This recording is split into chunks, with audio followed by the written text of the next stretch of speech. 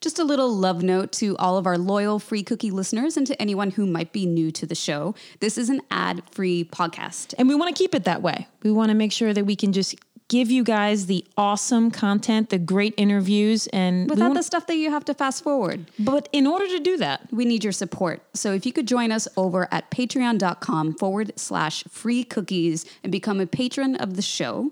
There are many tiers that you can join. You can throw us $1, you can do $5. And it turns out we're going to start putting some content up for those of you who are hardcore Free Cookies supporters. We're going to make this worth your while. So if there's some of you out there who just listen to the show and you feel like, hey, you know what? I could spend $2-3 a month. Great. If you guys need a little something as incentive, we're going to put some videos up on Patreon that are going to be exclusive to those of you who are Free Cookie monsters. And I mean, we're talking some good content. Like, I'm going to take you inside my sneaker closet, like that kind of content, you know? And I will contribute recipes, and perhaps every now and then our dog will give you a soliloquy. So again, that is patreon.com/free cookies. Thank you. Thanks. I'm Catherine Budig. And I'm Kate Fagan. And this is Free Cookies, a humorous podcast filled with thoughtful conversations and offering delicious takeaways. And today we are really leaning into the thoughtful, delicious takeaway aspect because we are joined with Vikram Paralkar, author of Night Theater, which just came out this year. And he is a physician, scientist, and he moonlights as an author. This is like my dream interview because he's written this really philosophical, interesting book. But it's also kind of dark and scary. Yeah, but so we can talk about the process of writing that book and the ideas in it. But he also is a working physician at UPenn treating patients with leukemia. So he has all this insight about how we talk about death in our society and how he interacts with patients. Merging of science and spirituality. Yeah. And actually you'll hear Catherine within the interview. She asks him a question, and part of the opening of it is this idea of humans and whether at our core we are good, or bad, rotten, like the apple from Snow White. Or the apple from Eden. Wasn't that a bad apple too? There was quote, bad apple. Or was the apple fine? Or was Eve the bad apple? Or was Adam the bad apple? Or do we take it all the way back to Lilith? Because Lilith came before Eve. But was the apple bad, or was the act of eating that apple back in Eden bad? Truly wondering. I believe the apple was very shiny and alluring, and that was the problem. But it probably tasted... if the person was bad at their core... then it probably wasn't a Honey Crisp, because those are the best apples. It had to have been a Red Delicious. But at that point in time, probably organic. Probably organic. I think that all of life was organic at that time. But we digress. When As Catherine, always. Which could be the new name of this podcast. But we digress. What were we talking about?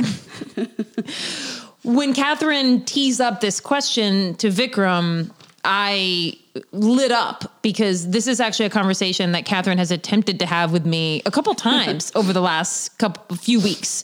It is Catherine almost out of nowhere pausing whatever TV show we're watching, and she'll just look at me, usually Umbrella Academy on Netflix. Shout out to Umbrella Academy. Amazing. But she'll pause it and she'll look at me and be like, I've just decided that humans are just rotten. At our core, we're just rotten and we're awful.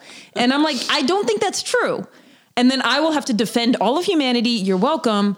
And explain that, yes, we are driven sometimes by our insecurities and ego. But at our core, we are not rotten. And then Catherine will get annoyed at me that I've dismissed her theory out of hand.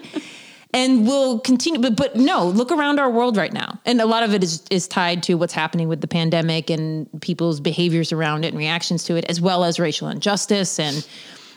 And Catherine is here. So we'll let her present her argument to you. I do believe that because we're in 2020 and everything that's happening with COVID and politically and with the highlight, it's not new, the racial injustice, but the attention and potential change that we're looking at right now, it is easy to kind of peel away the layers and look at the humanity underneath it and think how messed up everything is right now.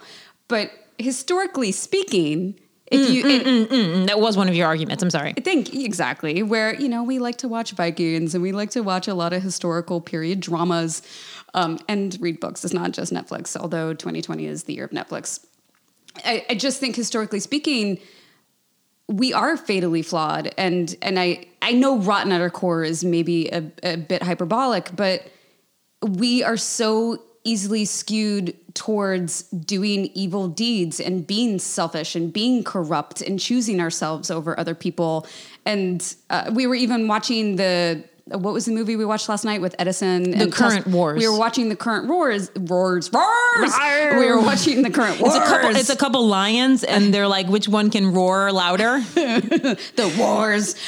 We were watching that, and obviously this is a dramatic interpretation, but still, Edison was portrayed in the beginning as very ambitious but ethically sound, and he had very stern principles about his creations and that he would never create something that would ever cause harm and or death to a human. And then fast forward, he starts experimenting on animals, and then once the animals get experimented on, he inevitably caves and helps basically create the electric chair. Yeah. And even that, I didn't say anything to Kate while we were watching it, but don't think my little mental notebook wasn't like tick rotten at the core. Where it one just, against humanity check. I'm just saying that I do think so many people, if put in positions of power where they get a taste of it, and then they want to maintain that because, falling from grace is something that people just can't handle. That like Eve. They or Lucifer, that they will do what serves them over the greater good. And I'm not saying I think that's applicable to every person, but historically speaking, if you look at our countries and if you look at the rulers, like look at the war war after war after war after conquer after empire, and it's all just selfish. And it just makes me wonder whoever created us, whether it was accidental or not, or whoever is like holding the control buttons and the like puppeteer strings for us. It feels like a fucked up game. Because that was one of your points, was like, how can you look at all of humanity and all of our cyclical self-annihilation? Yes, we keep making the same mistakes right. over and over and over again in different outfits. That should be put on a t-shirt, because sometimes our outfits are like steel breastplates and sometimes our outfits are little crowns. I would either go Viking or I would go Victorian, personally. Sometimes our outfits are chainmail. Right. I mean, but most of the time our outfits have to do with protecting ourselves against being murdered by another human. Exactly. But I don't think, I think ultimately you and I probably have the same position on this, although when we do quote unquote argue about it, I do seem to be the defender of humanity. And I also have articulated the position, and it's not like extremely well thought out, but that because I have come to believe a lot in the Buddhist principles that you have shared with me of reincarnation, and that yes, not just humanity is suffering, being human is suffering, but of reincarnation. We are here to suffer again and again and again. Yes, again and again is the key point that I'm getting at, is the ideas around reincarnation, and that we're meant to learn lessons. And so my explanation for why we make the same mistakes and why we are caught in a cycle of self-annihilation is not so much that humans are evil to the core, but that it is almost we're programmed that way. It is part of the system that whether you are born in the 1200s when the outfits, well, it was kind of like the Dark Ages, so I'm not sure what the outfits were. But Dark Ages was a little earlier than I know, but what was that age anyway? That was like the cathedral age. That was like the Ken Follett Pillars of the Earth age. True. I don't know what we call that age. The Ken Follett age. That's what it's called. So during the Ken Follett age, and when the uniforms or the costumes were like little tights and drapey. Anyway, my point being... like, where are we going with this? No, my point being, like, whatever time you were born into, you will be experiencing the same things as another time that someone else was born into. Because, to be able to learn about sacrifice and loss and anger and evil and freedom and joy, you need to be set in the same circumstances. And so to me, it's not evidence that humans are evil and that we do the same things in every era and epoch, but that we have to learn those lessons regardless of when we're born into. And so it's almost like we are caught in an endless loop, but it has less to do with our evil nature and more to do with that's what the lessons are. So is it about individual lessons or lessons for humanity? Because it seems more likely that it's about an individual spiritual lesson if we are indeed put in this cyclical experience where the point isn't to fix it and make it better. The point is to survive it every time. Well, or maybe do you think there's like any validity to if more people wore Jordans that things would work out? Well, that is the costume of the age, right? For Kate Fagan. For a lot of people, it's sneaker culture. So in a couple hundred years, they'll be like, well, if you got dropped into the 2020s and you were rocking Jordans like most people were, you still had to deal with the same loss and evil that you would in another generation. I don't know where we're going here because we can't probably during this little segment of free cookies answer some of these questions. Or in a human lifetime, really. It turns out we won't know until we've moved on to what other realm is awaiting us, and which is something that is spoken about in Night Theater, which we are about to bring the author on. But before we bring... Turns out he doesn't have the answers either, but we tried. But he has interesting philosophies about how he thinks about them, and that's really all we can offer. Right, is new ways of thinking about certain ideas. But before we turn it over to Vikram, I think we should get to a very black and white question, which is different than a black and white cookie, which is also delicious. So good. As our black and white questions. But is it a cookie or a cake? Anyway, yes. At their core, are humans bad? Catherine, are you willing to say that? I feel like this segment's not going to end until I agree with you. So I am going to go with like a delicious apple, if left unattended to for too long, it indeed will rot. But perhaps if it is given the proper attention and eaten/cared for by other people who appreciate its innate beauty, then perhaps it will never rot. That's beautiful. That is the word of Catherine. Amen. Vikram Paralkar was born and raised in Mumbai. Author of the previous book, The Afflictions, he is a physician-scientist at the University of Pennsylvania, where he treats patients with leukemia and researches the disease. He lives in Philadelphia. All right, and we are joined with Vikram. Thank you so much for coming onto the show and talking with us. So glad to be here. Thank you for inviting me. So we've been very excited to have this conversation with you. This season, we've been focusing on books and novelists, but your background is so fascinating since you're a physician scientist at UPenn and you are a beautiful writer. You are quite the wordsmith as well. And so I love that you are just what is the term? Jack of many crafts? Is that what I'm looking for? Nope, that's not how it goes. It goes jack of all trades. Jack of all trades. I'm really bad with idioms, by the way. You should know this about me, clearly. But this is just such a great read. Our cousin is a librarian, and she recommended this book to us, and I can't wait to read The Afflictions and your other books as well. But how... Have you always been interested in writing, or was this something that came up because of your job? Like, how did this all start for you? Sure. Well, so I should say I'm really happy to have been recommended by a librarian, since actually I got my start with reading books from my school library and from actually the British Council Library in Mumbai. So as a kid, I was always just very, very voraciously interested in books and in science. And very often I'd be reading scientific books, Brief History of Time, books by Richard Dawkins. But I also would be reading as many works of fiction as I could devour. As a teenager, I used to love Arthur Conan Doyle, Agatha Christie, and I would just devour them. And I think as I went into my late teens, I began to sense that there was this world of literature that was out there. And that's when I began to read Gabriel Garcia Marquez and Dostoevsky and Nabokov and Virginia Woolf and other authors that I had never encountered as part of my schooling. This was around also the time when I was going into medical school. And during this period, I continued to be interested in writing and literature. I was the editor of my magazine, of the college magazine, when I was in med school. And I decided to come to the United States to pursue a career, as you mentioned, as a physician scientist, and I treat patients with leukemia, and I do research in my laboratory into trying to understand how blood cells develop and how mutations in those cells can lead to leukemia. But all throughout this time, I continue to read. I continue to be interested in writing. I was writing short stories.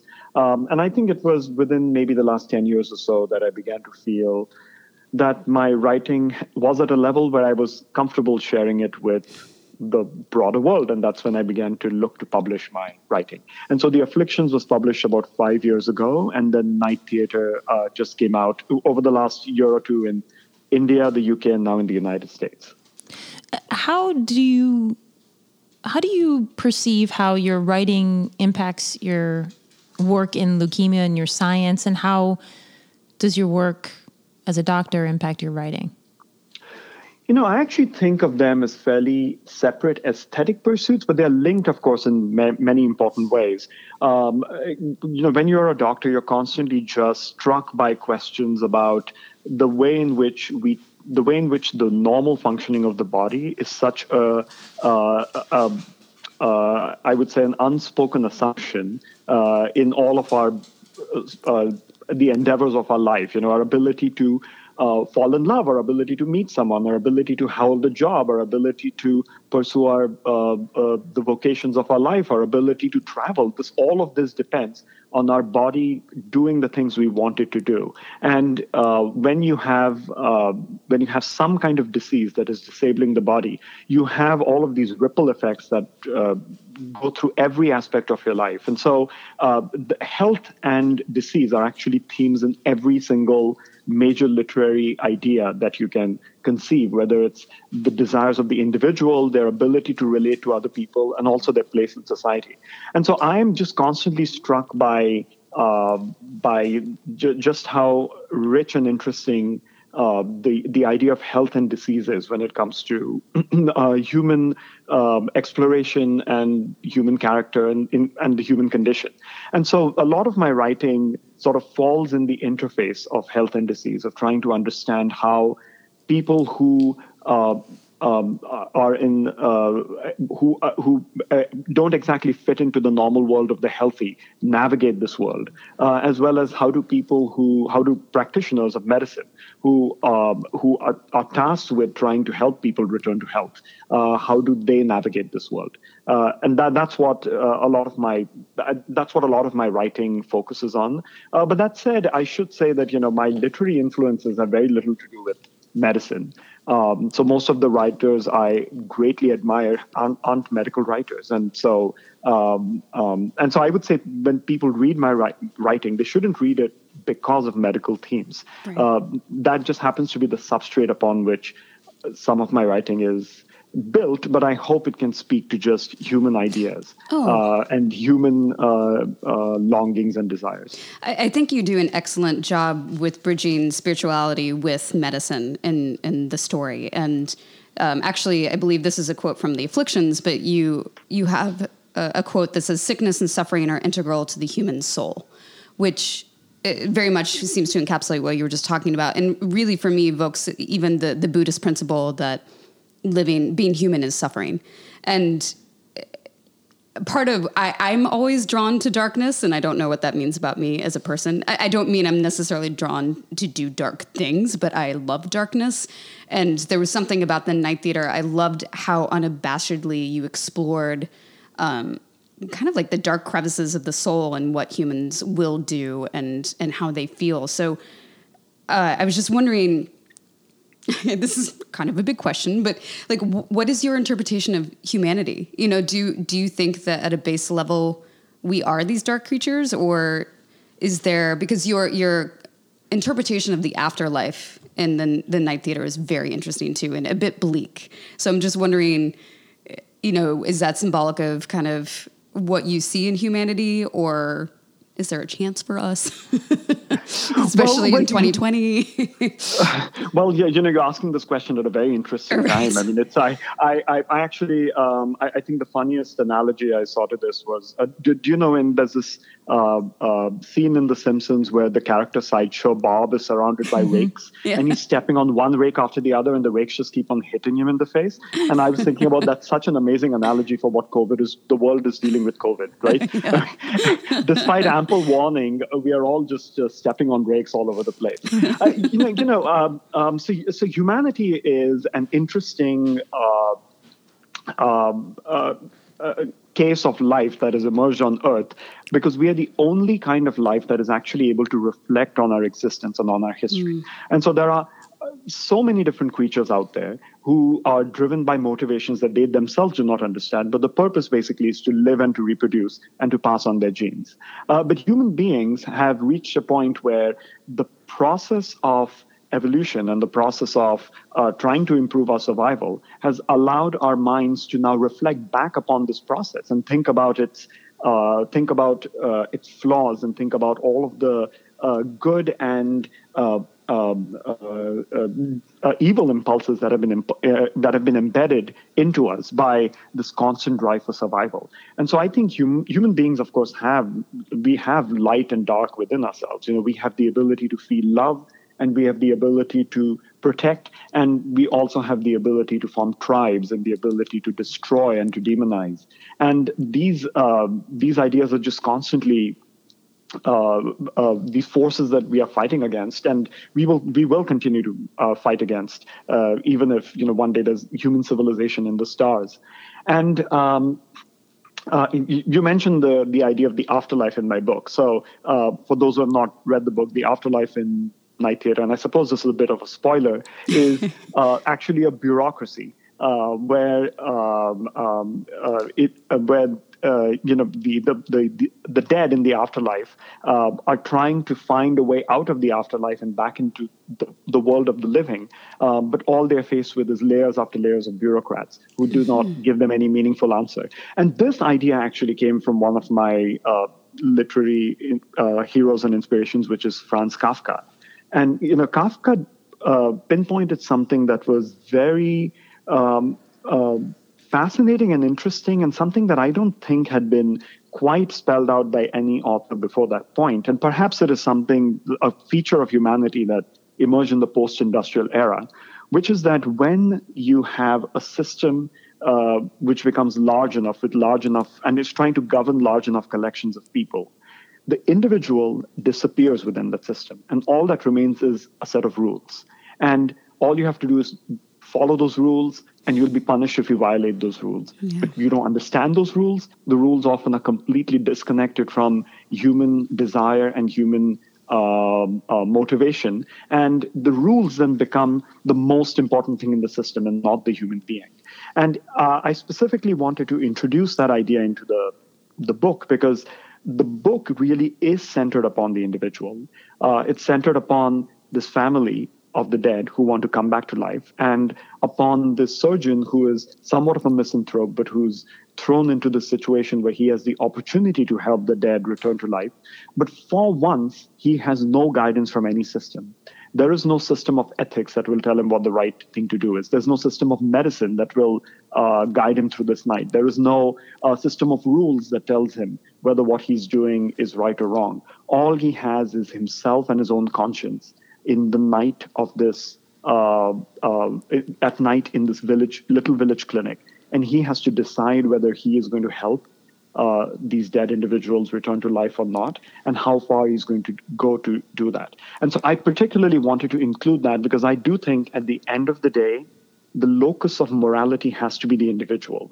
We are all responsible for our own decisions. And irrespective of the system within which we are embedded, we are the ones who make choices about our lives and the choices, the directions in which we take ourselves. That's interesting because you mentioned how in the book the surgeon doesn't have the rules and regulations and bureaucracy to tell him how to handle life and death in this situation, and I was just thinking just now how at least the system I know, the American system, when it comes to hospitals and doctors, it almost feels like we have those rules and bureaucracy to some degree as a distraction from actually talking about death. Like that patients want to know percentages and they want to know that there's something comforting in the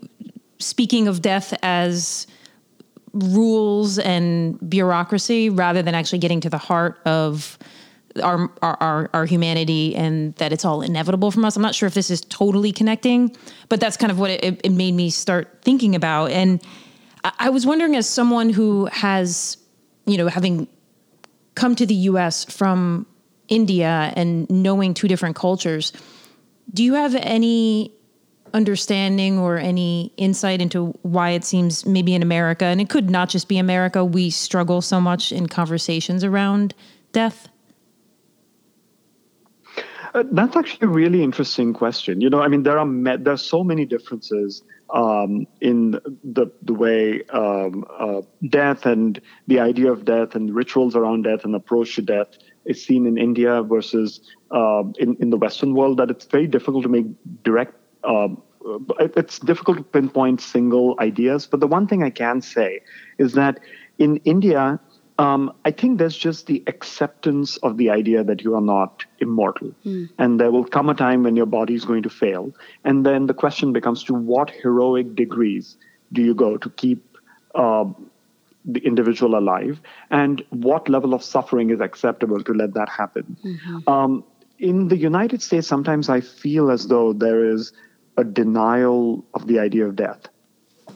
That if you can just go to the next therapy and the next therapy and the next experimental treatment, you can somehow keep the process of life going on forever. And at some level, this drives innovation, drives research, it drives patients to want to be on clinical trials, which helps generate data for drugs that will now become the standard of care for the next set of patients to come along. And so there's clearly a merit to that kind of approach. But on the other hand, you also have a situation where an enormous amount of money is spent and lots of painful procedures are performed in the last 2 weeks of a person's life. And as a result, many patients, sometimes with cancers, who could have the opportunity to pass away at home with their families, end up spending the last days in an intensive care unit, poked and prodded and unable to get sleep because of beeping machines. And I do think one of the fields of medicine that has recently, it's been, of course, there for a long time, but recently it's actually become very prominent in oncology, is the field of palliative care, palliative medicine. And the goal of palliative care is not to determine what is the next treatment to give you, but it is to determine what are the goals of your life. What is your overall approach to the end point of the disease that you might have? And this applies not just to cancers, but patients who have significant heart failure or have very severe lung disease, where there's no hope for an organ transplant, something that is going to bring them back to complete health, and where they're looking at a slow decline, or in dementia, for instance. And I think the palliative care is a discipline where the doctors are trained to have these conversations with patients, to talk to them about what is it that you want? Where, if you had to die, where would you want to die? Would you want it to be at home? Would you want it to be in a hospital? Would you want it to be in an institutional facility of some kind? And I think the fact that these conversations are happening when people are healthy is really useful. And I think I do think these are difficult conversations. These are important conversations. And I think they really should begin much before someone is facing a terminal illness, so that as a society, we are prepared for the inevitable when it does come, and we can allow the transition into death to be peaceful, and can also recognize when it's worth pushing and when it's worth accepting side effects and treatment, and the point where you cross a line into medical futility. And that conversation. Sorry, go ahead. Well, no, I would say, this is just one. I'm just peeling the last, the most superficial peel of the onion. This is such a complicated, deep conversation that we actually have all the time. I was on service at the hospital just a week and a half ago. And I feel as though I was having this conversation every day with patients with leukemia, some of whom have just been diagnosed and have been thrown into this chaotic, disorienting illness, some who have the opportunity for cure, some who have a disease that has very low probability of cure, some who have already been through multiple regimens and whose disease has not been controlled. And so I will say this is a very difficult conversation, but these are important conversations to have. Absolutely. And the concept of being able to have these kind of conversations, like you said, when you're healthy, and to think ahead. If we take it back to Night Theater, and for the listeners who haven't read the book, the concept is that there's this family of 3 who were murdered, who come to the surgeon because there's basically this window of time that if he can fix their wounds, that they will come back, they will fill with blood and their organs will start to work again in the morning and they could potentially come back to life.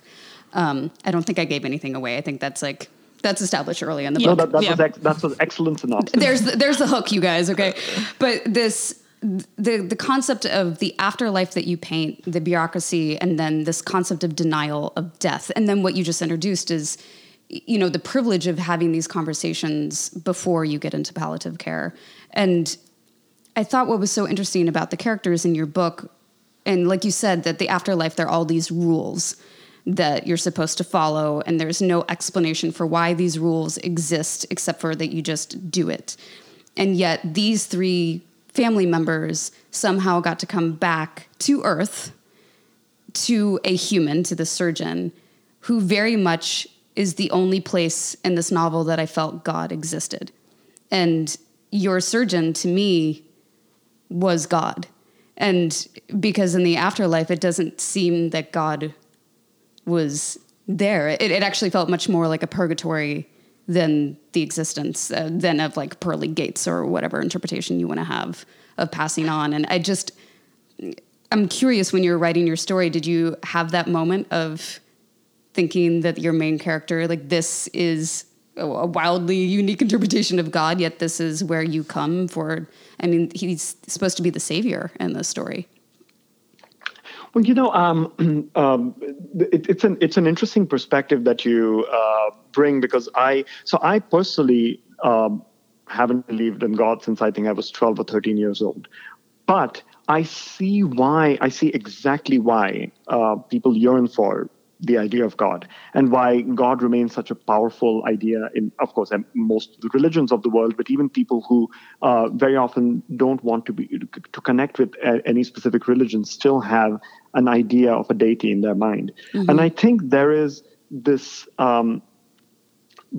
desire for human beings to look outside of ourselves and to see an order in the universe that is going to protect us. And the idea that this order has been imposed by some benevolent being that is going to protect us. And in a way, what I wanted to specifically do with Night Theater is just strip away all of these, any possible cosmic order. Mm. And if you remove that cosmic order, at least a benevolent cosmic order, then all you are left with is the conscience of the individual and the actions of the individual. So it is true that in the story, the surgeon is the most powerful character in a way, the most powerful character whose decisions are going to affect the lives of everyone around him. But at the same time, he's not benevolent at all. well, so there's the question the question of benevolence. He's very flawed. But what he isn't is he clearly is not omnipotent. So he can't do everything he wants to do. And he is not invincible. He himself is vulnerable to all kinds of factors around him. And I think in a way that perhaps may be the best you are going to get with a deity. Someone who, despite his or her limitations, is struggling to be good. Perhaps that is what God, but perhaps that is what, if there exists a God, perhaps he or she has their own limitations and is struggling to run a just world despite them. In the book, the surgeon speaks very candidly with his patients, with this returned family who he's trying to fix. He tells them mostly, I think at every turn, the truth about what he has been able to do inside their bodies, and when morning comes and they are filled with blood, what will happen. And it got me thinking about your real life, and when you are sitting down with patients who you might have to deliver a diagnosis to that is going to be difficult to say. How do you balance humanity and knowing that people need the truth while also needing to be very, I don't know how, whether it's you need to be soft and cushion the landing for them. How do you approach those interactions with your patients? And is there ever an urge to tell them less than the truth just because sometimes the truth can be so painful? I will say that there definitely is the urge to simplify the setting, make the future vague, present only the goal of what you plan to do for the next day or two without talking of the big picture. The temptation certainly exists. I try to resist it whenever I can. Here's what I try to do. When I go into a patient's room, I first try to give them all of the information that they're capable of understanding. And this varies from patient to patient. There'll be patients who have pre-existing medical training or have understanding of genetics and may have the ability to absorb a lot of very sophisticated information. And then there may be patients who may just need things in a much more colloquial and sort of everyday level. And they may not want or may not be able to sufficiently absorb really complicated information. But the first thing I try to get patients to a point. I first try to get patients to a point where they actually understand what is it that is going on with them. And this itself, I have to say, is sometimes so difficult because very often, there are these connotations of words like cancer, for example, that people just have. If you have cancer, it means X, Y, and Z. But there are many different kinds of cancers. There are chronic cancers. There are some cancers that don't require treatment for long periods of time. There are cancers that are curable. There are cancers that aren't. There are cancers that are rapidly growing. There are cancers that are slowly growing. And so trying to help a patient understand exactly what is the disease that they have, what is it doing right now, do they need treatment at the moment, and then what is the disease going to do in the future. And I think that's how I try to begin. And I constantly try to assess from patients what is it that they want to know right now? How ready are they to hear about the big picture? And in general, I do try to present to patients the biggest picture possible, in that this cancer is curable, but yes, there are a certain number of patients who we cannot cure of this cancer and who end up succumbing to the disease. And I do think it is important for patients to hear that so that they can be concretely prepared for the treatment plan that is to come. And I think it is important for people to really understand what they're getting into, because sometimes these chemotherapy regimens can also be quite complicated. But I don't think there's a one-size-fits-all rule. And I think it's helping people understand the gravity or not of their diagnosis, and then helping them understand exactly what the treatment is going to be, what its goal is, and then guiding them through that process. But actually, the fact that you mentioned this reminds me of an interesting study that was done several years ago, where patients with metastatic solid tumors, so for example, metastatic breast cancer, metastatic lung cancer, which is incurable and which will eventually claim the life of the patient. There was a study that was done where doctors were asked, did you convey the incurability of this cancer and the fact that it is life-limiting to your patients? And then the patients after the appointment were asked, are you aware of the fact that you have a cancer that is incurable and life-limiting? And the discrepancy between that was really shocking. Oncologists felt that they were conveying this information to their patients, but sometimes patients simply were not hearing it or not receiving it in the way that the oncologists felt that they were conveying it. And this is where I think euphemisms can sometimes be, we talk about language. Language can illuminate, but language can also conceal. Yeah. So for example, if I say, well, if this cancer isn't treated very well, we can get into trouble down the road. Now, this may be a vague way of saying, well, if it's incurable, it may result in a life-threatening complication and may cause your death. But the patient may simply hear it as, oh, well, it may lead to some kind of trouble, but I'm sure there'll be treatments for those troubles as well. And so this is, I think, this is something that all oncologists work on, I personally find that I'm also with every interaction, I think I get better at judging what the patient is capable of receiving, what the patient is willing to hear at this point, and at what point should you get to actual percentages, numbers, and concrete data about outcome. To flip the kind of good doctor coin a little bit, there's a part in Night Theater where the surgeon gets a visitor, and the visitor asks him, what gives you greater satisfaction, cutting people or stitching them back up? And then continuing to explain how all animals have the ability to tear open, all have the ability to destroy, but only humans can mend, which struck me so deeply. Like I'm getting goosebumps thinking about it right now. And since neither Kate or I are doctors, this is not a conceit that we've really chewed on before. And of course, I'm going back into the darkness again because I warned you I like dark things, but that it was such a, in my mind, beautifully honest question. Because as a doctor, like I said earlier, I mean, it is godly. You do have this godly power of healing someone and curing someone and protecting them. And I don't necessarily want to ask you that question because I don't know if you're interested in answering it, but I would like to know where that question came from for you. Well, in this particular case, the question was asked by a character, and this I don't want to give too much away, but this is a character who's particularly trying to psychologically manipulate and terrify the surgeon in that setting. And so he's asking him in a very specific context in the book. But I do think that it does speak to a certain it does speak to one particular aspect of medicine that sometimes goes unappreciated, which is that doctors constantly do things that are actively life-threatening to a normal human being. Mm-hmm. So, for instance, my job involves giving very toxic chemotherapy to patients. The hope is that it will lead to a cure of the cancer that the patient has. But you would never give these medicines to someone who has nothing wrong with them, because these medicines by themselves can cause severe infections, can kill some patients, can cause long-term complications to the heart, to the liver, to the kidneys.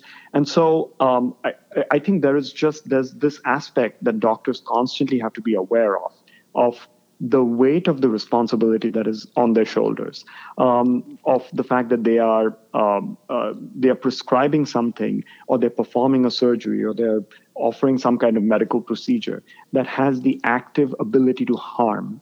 But you're doing it because you expect in the long term that it is going to give rise to a positive. That is why you offer it. And so I personally, every time right now ordering chemotherapy is a click of a button on a computer. But every time I do this, I force myself to sit back and just think about exactly what it is I'm doing. I'm giving a medicine which has highly toxic side effects to another human being.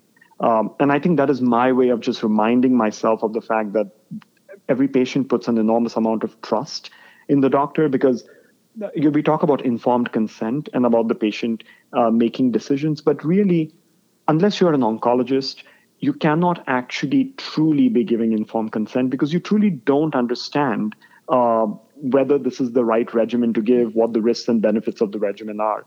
And so what you end up in the situation is just a patient placing trust in the doctor and giving the doctor the ability to cause them harm. And that, I think, is an enormous responsibility and enormous weight on the shoulder of every doctor, that they really, I think where sometimes medicine becomes very routine, and I hope doctors don't forget that aspect of medical care, that you have someone else's life in your hand, and you are making grave decisions on their behalf.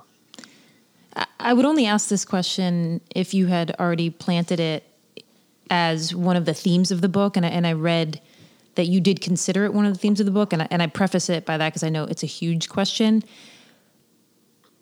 And in the book, you have this family who is jumping through so many hoops to get back to life and the existence of this afterlife plane. And one of the themes that I read that the book is about, and that this could be right or wrong, is trying to touch on the question of, do our lives truly matter in the scale of the cosmos and the scale of how vast the universe is. And here's this one little story, this one little microcosm of how much a human being and human beings will go through to be given this life or to return to this life. So how do you think of that question as you were working through this book and as you work each day at UPenn? How do you think of that question of whether our lives truly matter in the scale of how big the universe is? Yeah, so this is something that I think I first became aware of just how vast the cosmos was when I think I read a book about Edwin Hubble. This was back when this was in my early teens, describing how the galaxies were all moving, rushing far apart from each other, and that's how we learned that the universe is expanding. And that's when I learned that our galaxy has 100 billion stars, which is 1 followed by 11 zeros. And there are 100 billion galaxies in the observable universe. And we don't actually think that the observable universe is the entire universe, because it doesn't seem like there's an edge. This is just how far we can see. And so there probably continues to be a universe beyond that, but this is just what we can see. And so in essence, we are, our star is one followed by 22 zero stars that are in this universe. And I do think and we are, of course, on this little planet that's rotating around the star. And each one of us is like a speck of dust on this planet. And one perspective here would be to say that maybe our lives don't matter. Maybe the universe wouldn't care if the entire Earth just went up in flame, or the sun went supernova and wiped out the Earth. The universe may not care. But that's one perspective of seeing it. But another perspective would be, well, it turns out in the solar system, we are probably the only beings that have the ability to look back upon ourselves, look at the entire history of our planet, of life, of the universe. In fact, we are the only beings that are even capable of asking the question of whether we matter. The planet Jupiter, the molecules of methane in its atmosphere are not asking this question. If there's an ocean on Europa, unless there is life there that's fairly sophisticated, that question is not being asked on Europa, but that question is being asked on Earth. And we are able to look at each other. We are able to ask, we are able to look at ourselves. We're able to appreciate how wondrous it is that we actually do exist, and how unfathomably unlikely it is that we do exist. And in this existence, we have the ability to make human connections and to matter to each other. And so even though we may not matter in the eyes of the cosmos, it doesn't change the fact that we matter to our parents, we matter to our children, we matter to our spouses and our friends, and to the world. And I think trying to find meaning in human connection is, to me, far more important than trying to find meaning in the eyes of the cosmos. I should say that one of the things that religions try to do is make human life significant in the eyes of the cosmos. You matter because the cosmos wants you to matter. Well, if it turns out that there is no one in the cosmos who's looking down upon you and caring about you, if that is going to strip away all meaning in your life, then that would mean that the idea of meaning was somewhat impoverished to start with. But I would say that this is something that I think this existential idea of us being as individual creatures in a species that is completely isolated in the cosmos. I do think it is something that has a lot of force for a lot of people. It certainly has for me. contemplating the idea of meaning, in contemplating our place in this cosmos, and in thinking about our achievements and whether they matter. And I think they do matter. But I think this also creates excellent fodder for literature to explore. Yeah. Well, within this cosmos that contains the humanity, what are a couple books that you're reading that you think matter, that you would want to recommend? Recently, it's not like you have to give us your greatest hits. Maybe it's a couple books in 2020 that you think matter. Well, let me so a book that I just started reading, which I should have read a couple of years ago, is The Underground Railroad by Colson Whitehead, which won the Pulitzer Prize. I think that was 3 or 4 years ago. And his second book, The Nickel Boys, just won a Pulitzer Prize again. So he now has 2 Pulitzer Prizes. But the book is just extraordinary. Does anyone really need 2 Pulitzer Prizes? I feel like one, it's a stamp of approval. We're probably going to read all your work. You need the collection. Yes. Anyway, I'm sorry to interrupt. Please carry on. Right. And that is an extraordinary book because I think it does something that, it very immediately does something that I think, going to the idea of mattering, I think the most powerful thing that a book can do is create a character and bring that character to life immediately and make their concerns, in this case, it's a child who's born into slavery, and make their concerns so important that the fact of these 10 to the 22 stars existing doesn't change the fact that that child's life matters. And so that I would give this as an example of if you want an antidote to cosmic nihilism, you could read a book that really engages you in the life of one character. Okay, so I'm not sure I've ever had a come down as drastic from asking the question of whether we matter in the cosmos to this next question. But since this is, the name of this podcast is Free Cookies, and cookies are made of matter, right? And cookies matter. And cookies do matter. What is your favorite cookie? Oh, I mean, chocolate chip, of course. This is not even a question. Yes. Chocolate chip. I would be the guy who takes like chocolate ice cream with chocolate sprinkles with chocolate sauce on top of it. Oh, you are not messing around. Absolutely chocolate chip. Now, would you get a chocolate chip cookie? Like, do you want the traditional batter base to be chocolate. or are you so hardcore chocolate that you would do a chocolate chip cookie? I know. That's what I meant. A chocolate chip cookie. And then chocolate sprinkles on top of it, and then chocolate frosting on top of it, and then okay. I mean, I think you've already answered the question, but I'm going to ask even more. You walk into a bakery, there's the chocolate chip cookie, but then there's also some specialty cookies. Have you explored in your mind, since we've asked this question, any specialty cookie that you really are into as well? You know, because this could be like a peanut butter cup is on top of it. Anything like that? That's interesting. I haven't thought about that, but maybe going in the theme of this discussion in this podcast, if there's a dark chocolate cookie, I'll go with that. I admire your dedication. Yes, it's been reinforced. Well, we will be sending you a gift package of all things chocolate. Dark chocolate. Dark chocolate. Like dark matter. Right.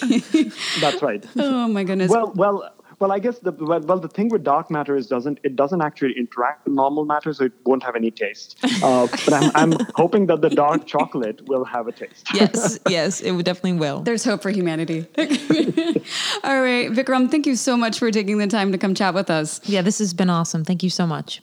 Oh, it's such a pleasure to chat with you, and keep up the good work. Awesome. Thank you. Take care. Bye. Take care. Bye-bye.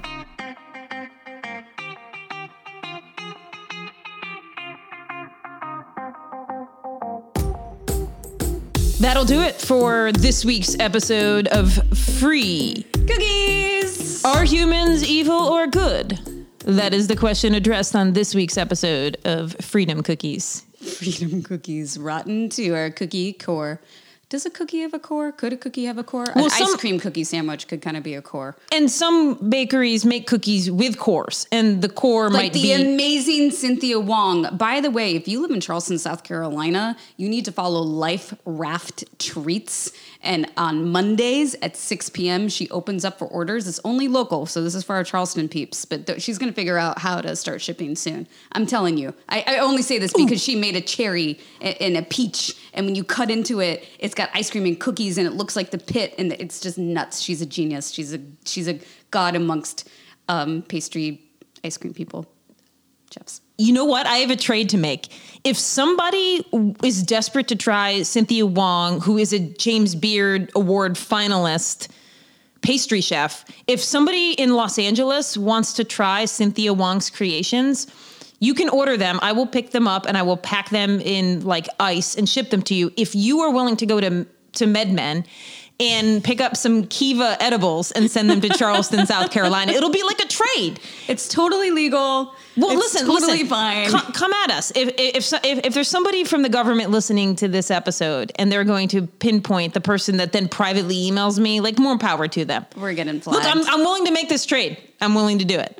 But assuming that we have a podcast after that, you can support us at patreon.com/free cookies. You can also follow us at Free Cookies Podcast on Instagram. And also check out F&B Radio, because that is the podcast of our producer, Lindsay Collins. You can rate and review our show on Apple Podcasts. Please go rate and review the show, and we will highlight your wonderful words right here on this podcast. But you know what it takes to rate and review a show with good words? A solid core. A good core. A solid core of humanity and a love and meaning and connection among people. And Prove me wrong. Prove me wrong. And not a dedication to ego and insecurity and a thirst for power, but rather a connection to one another and the spirituality that draws us all together in this one humanity. Okay? Teardrop. Peace out, guys.